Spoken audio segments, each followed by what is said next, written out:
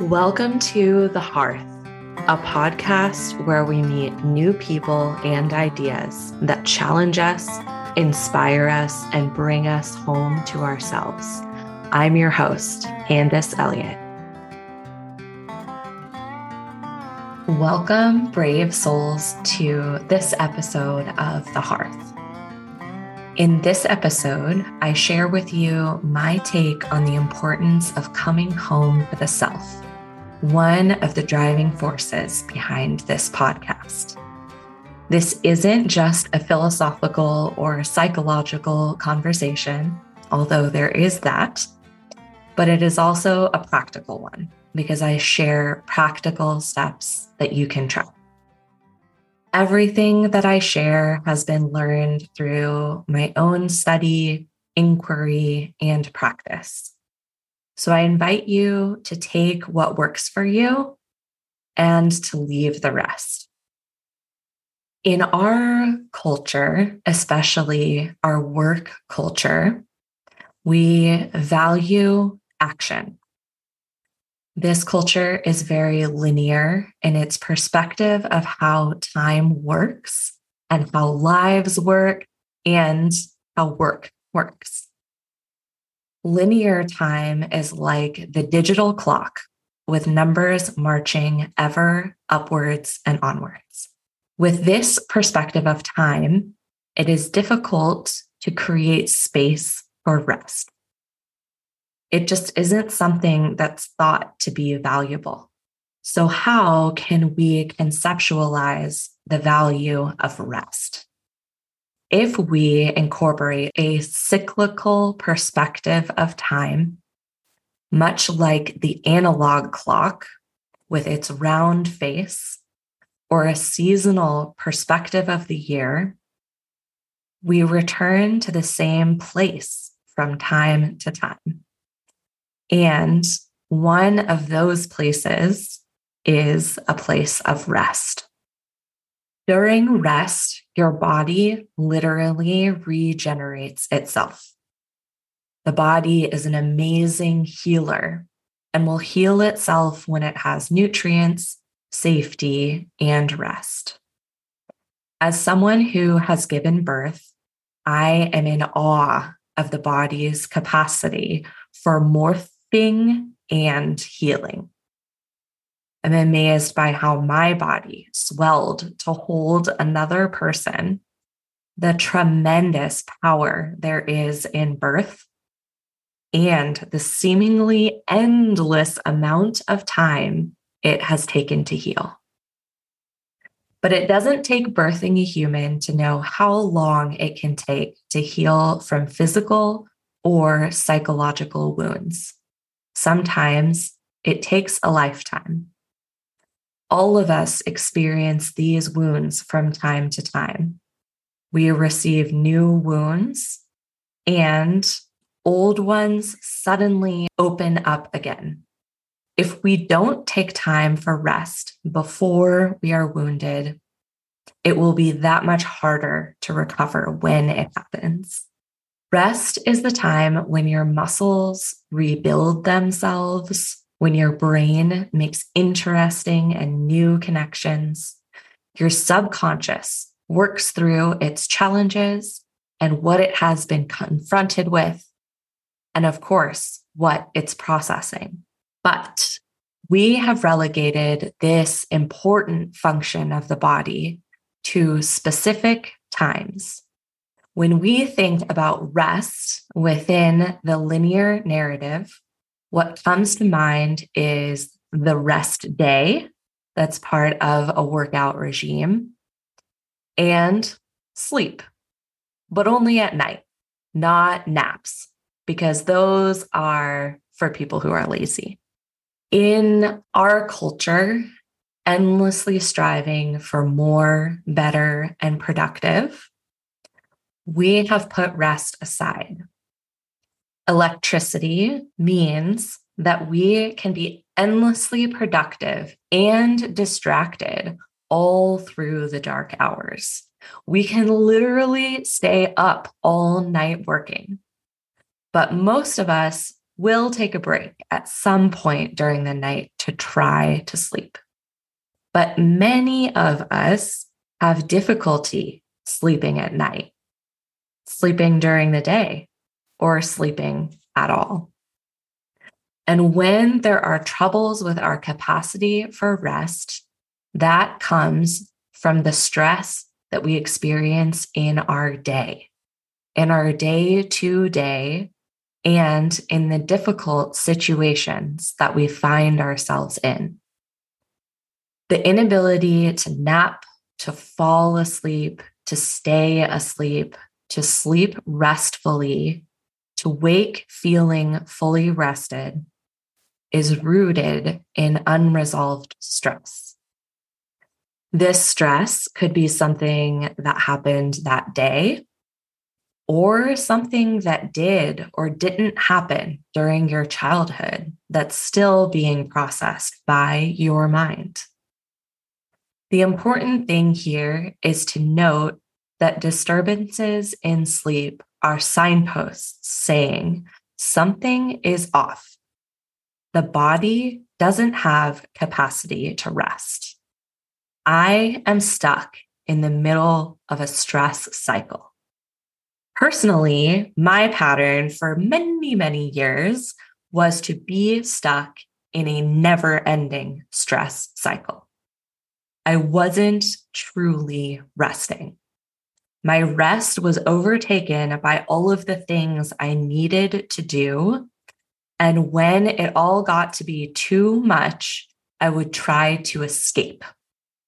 I would escape by hiding in my bed, by drinking a lot of alcohol, by running away and into relationships, escaping in many different kinds of ways. I had very little capacity to allow my body to have time to really rest, not just at night, but also throughout the course of my day. The default for me for many years was to constantly be in a state of stress and to be pushing and always moving forward, rather than making space to pause and to be in the moment that I am in. I kept pushing onwards and upwards. I felt that if I could go harder, longer, do more, only then would I be successful. This is how I was able to finish a master's degree while working full time. I just didn't rest. I overrode my nervous system so that I could function well and prove myself in this linear perspective of time. And I did that until I couldn't do it anymore. At a certain point, my body literally stopped me from doing anything. And then I was forced to learn how to rest. During that time, I learned some evidence-based ways to complete stress cycles. And these include physical activity, which is not necessarily exercise. Even walking is good for the body. Walking tells the mind that the body is well. Shaking is another physical activity that I participate in. Shaking helps to release pent up energy, much the way an animal will shake if it goes through being injured or shocked.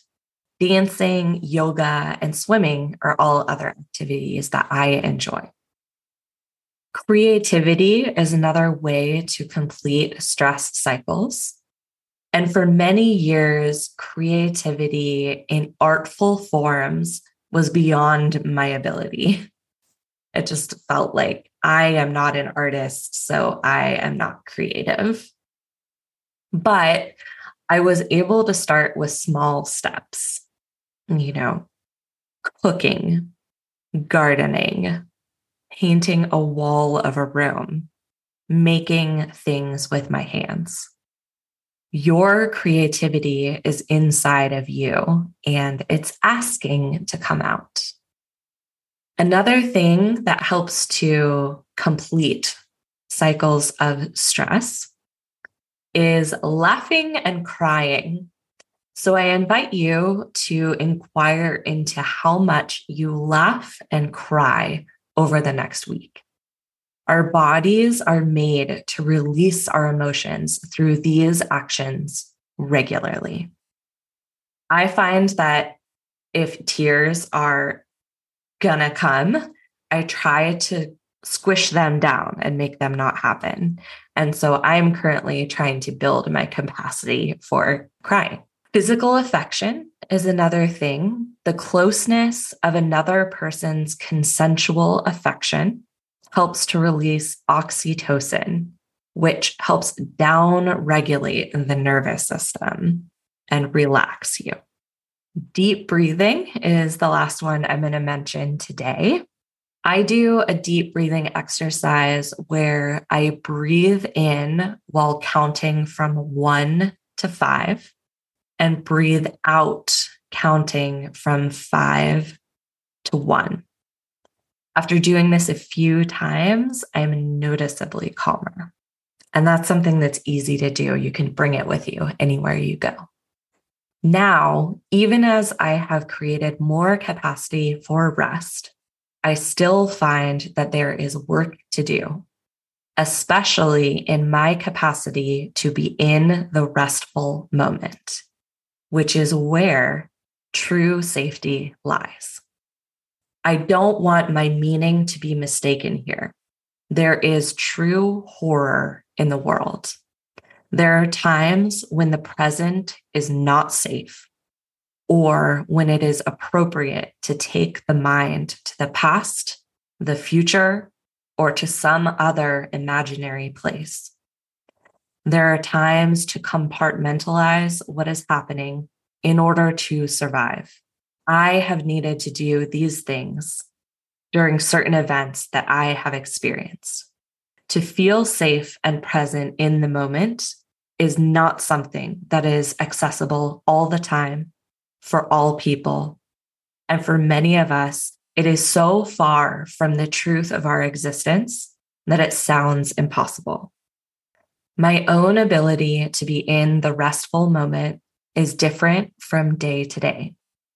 Some days it's very, very difficult. That difficulty for me, it shows up as feeling bored, as feeling frustrated, and as like a low level kind of anxiety. And when I have anxiety, I recognize it as a feeling of being picked apart in my chest. My reaction to feeling unsafe in rest is to create a list of tons of things that I, quote unquote, need to do. Sometimes I decide that I need to cook like 8 things in an afternoon, or I need to run 6 errands in an hour, or I need to tackle like 12 things on my work to-do list on my day off, or I need to scroll through social media for an hour. Sometimes I worry about what I have said to someone. I worry about the state of a relationship or something that I saw on the news, and the list goes on and on and on.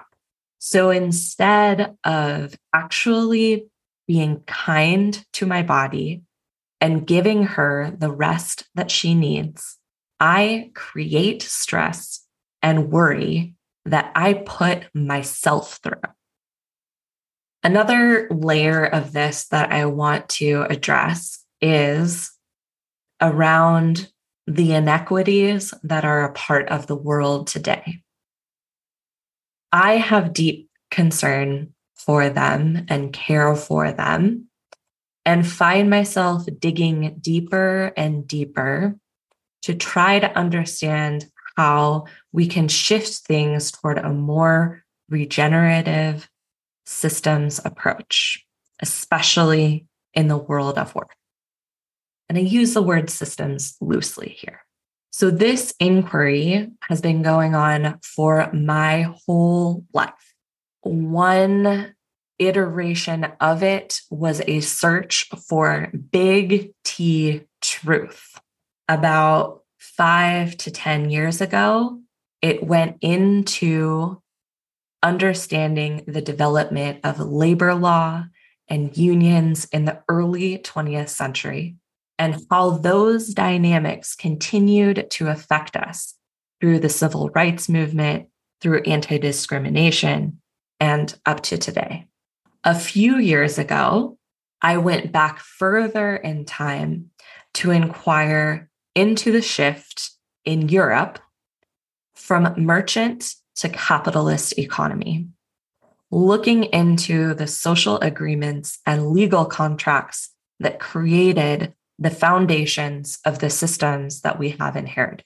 More recently, I've begun to look into Indo-European myths, and specifically how the polytheist myth narrative is replaced by a monotheist domination narrative. You can see this in how the content of the stories of the myths change over the years. And I'll be going into all of this in more detail in future episodes, but to suffice it to say that this is heavy work.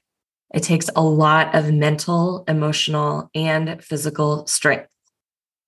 And in order to keep doing it, I have to give my body time to rest. There are horrible things happening in this world, systems of exploitation that are at work. Some of these affect me personally, and others don't. My personal burden of inequities is different than other people's. Most people in this world experience much more inequity than I do on a given day. I have the space to acknowledge that most of the time, bad things are not happening to me personally right now. And the more well-resourced I am in my body, the more able I am to be in those hard moments when they inevitably come, to fight when it is time to fight, and to have the courage to speak truth to power. I caught myself today in a particular moment like that. I was with my son and I started to feel a sense of boredom coming in. And for me, anxiety follows close on the heels of boredom. I started pulling out my phone to look something up online, and I stopped myself. At that moment, I created a space to tell myself that I am safe, that nothing is threatening me in this restful moment, and that I can be just as I am. Sometimes that small practice helps me to build capacity for rest, for coming home to myself, for being fully present with the people that I am with. Sometimes I forget to do this, or I don't believe it. I don't believe what I'm saying to myself. And when this happens, I only have the capacity to be in action. I can't bring myself to practices that complete stress cycles, like the ones we talked about before. And I can't stay in rest. I can't access rest. And so then what I do is I'll write out a list of all the things that I feel like I need to do.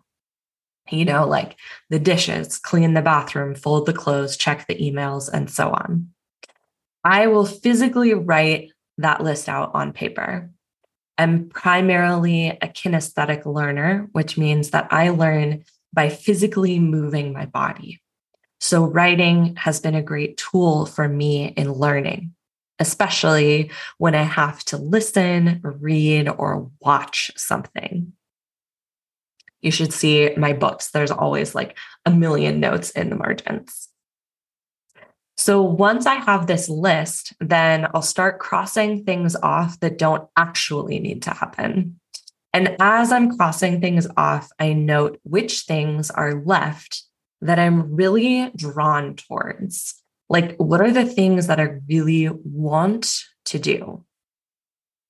Not the things that I feel like I have to do because they're on the list and they'll get me eventually to, like whatever thing there is down the line.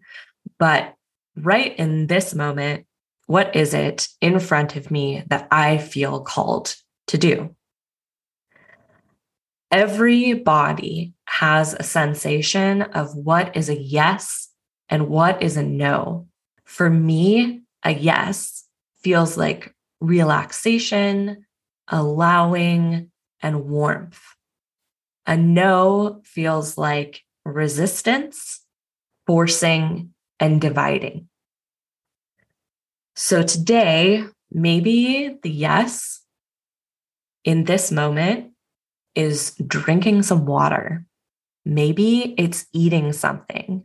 Maybe it's cooking some bone broth, recording an episode of the podcast. Maybe it's reaching out to former clients and reestablishing connections with them. Or maybe it's playing with my son, watching a movie, reading a book. There are many things that the yes can be. And that thing is different for me in every moment. It can change from moment to moment, in fact. And it is different from person to person. So it's not like I can say, if you do X thing, you will build your capacity for rest. You'll feel like you're at home with yourself. But if you bring yourself to the present and you pay attention to what is happening in your body physically and what feels like a true yes in the moment, I have found that that has helped me to feel more present in whatever it is that I am doing. Because I feel like I can be fully myself in that activity rather than having just a part of me engaged in it. And so instead of fracturing myself in order to be able to get the list of things done, I will bring my whole self to just this one piece. And a little reminder that to meet the complex and ever-changing challenges that we meet, we must be well-resourced, rested, and nourished in our bodies. Thank you for listening. Thank you for listening in. If you liked what you heard, hit subscribe so you know when the next episode drops. And if you haven't yet, check out my guide to doing work differently. It's linked in the show notes.